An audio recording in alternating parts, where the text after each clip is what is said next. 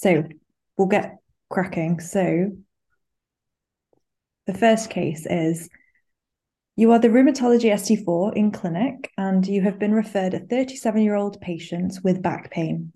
He takes regular analgesia but has ongoing back pain despite this.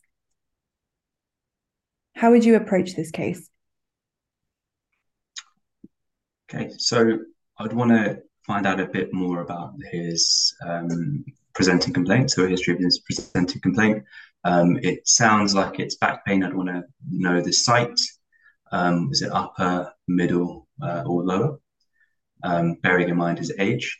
I'd also want to find out the onset and the timing in terms of, was it caused by anything in particular? Does he lift heavy things at work? Is he a driver? Does he have lots of sitting or standing? Is he very active in his role? And then the character of the pain. So if it's a shooting type pain or if it's a stabbing type pain, because there could be a numerous amount of differentials here. That could be masquerading as back pain. So it could be organ, like renal pain or renal stone or something. So finding out a little bit more about the character and the chronicity would be helpful. If it radiates anywhere, so if it radiates down into the groin, thinking of a renal stone, or if it radiates down into the leg, like a radiculopathy or a sciatica type pain, and then if there's anything that makes it worse, anything that makes it better. So taking things like analgesia, bending over, lifting heavy things, going to the gym, that kind of stuff that makes it worse. I'd also want to ask about red flags.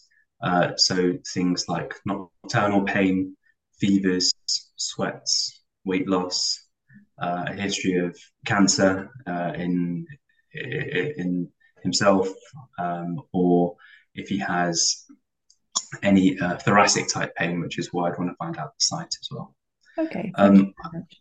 I could then think about more inflammatory things. So if he's got pain that's associated with stiffness in the morning, so thinking about any inflammatory causes like any rheumatological causes, and then I'd go on to think about an examination, which would be mainly about the back. So I want to have a look at the back, see if there's any abnormalities on inspection, have a feel down the back, see where the tenderness is, Mhm. and then think about what kind of movements he can do or if anything exacerbates it particularly.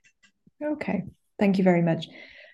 So you decide to do some after your examination, your history and examination. You decide to do some basic investigations, and I'm just going to read them out to you if that's okay. And I'd like you to discuss them, to interpret them, and then discuss what you think might be going on. So the full blood count was normal.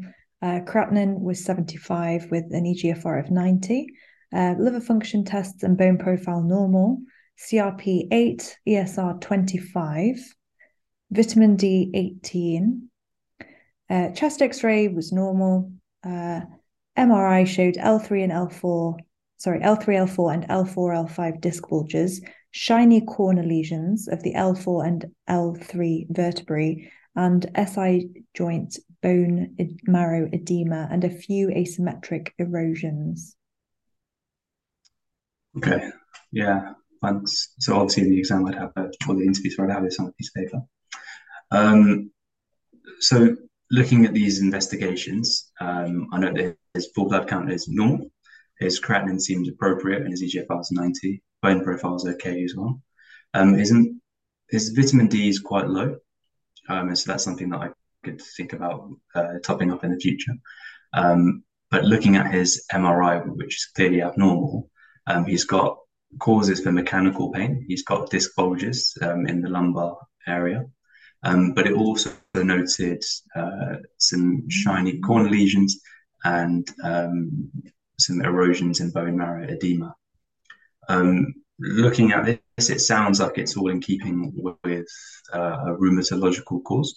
So I'd be thinking this is all in keeping with ankylosing spondylitis, depending on the history, obviously, but this scan is pointing towards something inflammatory. And so my further management would be that for ankylosing spondylitis. So in the first instance, it would be anti-inflammatory drugs. So I'd want to gauge obviously what he's had before. and give him NSAIDs, appropriate NSAIDs. And then I'd think about obviously conservative things as well. So exercises, which would be really important for ankylosing spondylitis, and physiotherapy. I'd also give him some patient information leaflets, and I could refer him to the appropriate source and organise quite close follow up to see how he does in the future, and think about how he's doing with his current NSAIDs. And if not, then I want to think about changing or escalating his treatment. Okay, so just following on from that, so let's assume you've done everything that you've suggested, and he's actually tried two different NSAIDs, and unfortunately his symptoms persist. What you said you'd think about other management options, so what would they be, and could you talk me through that?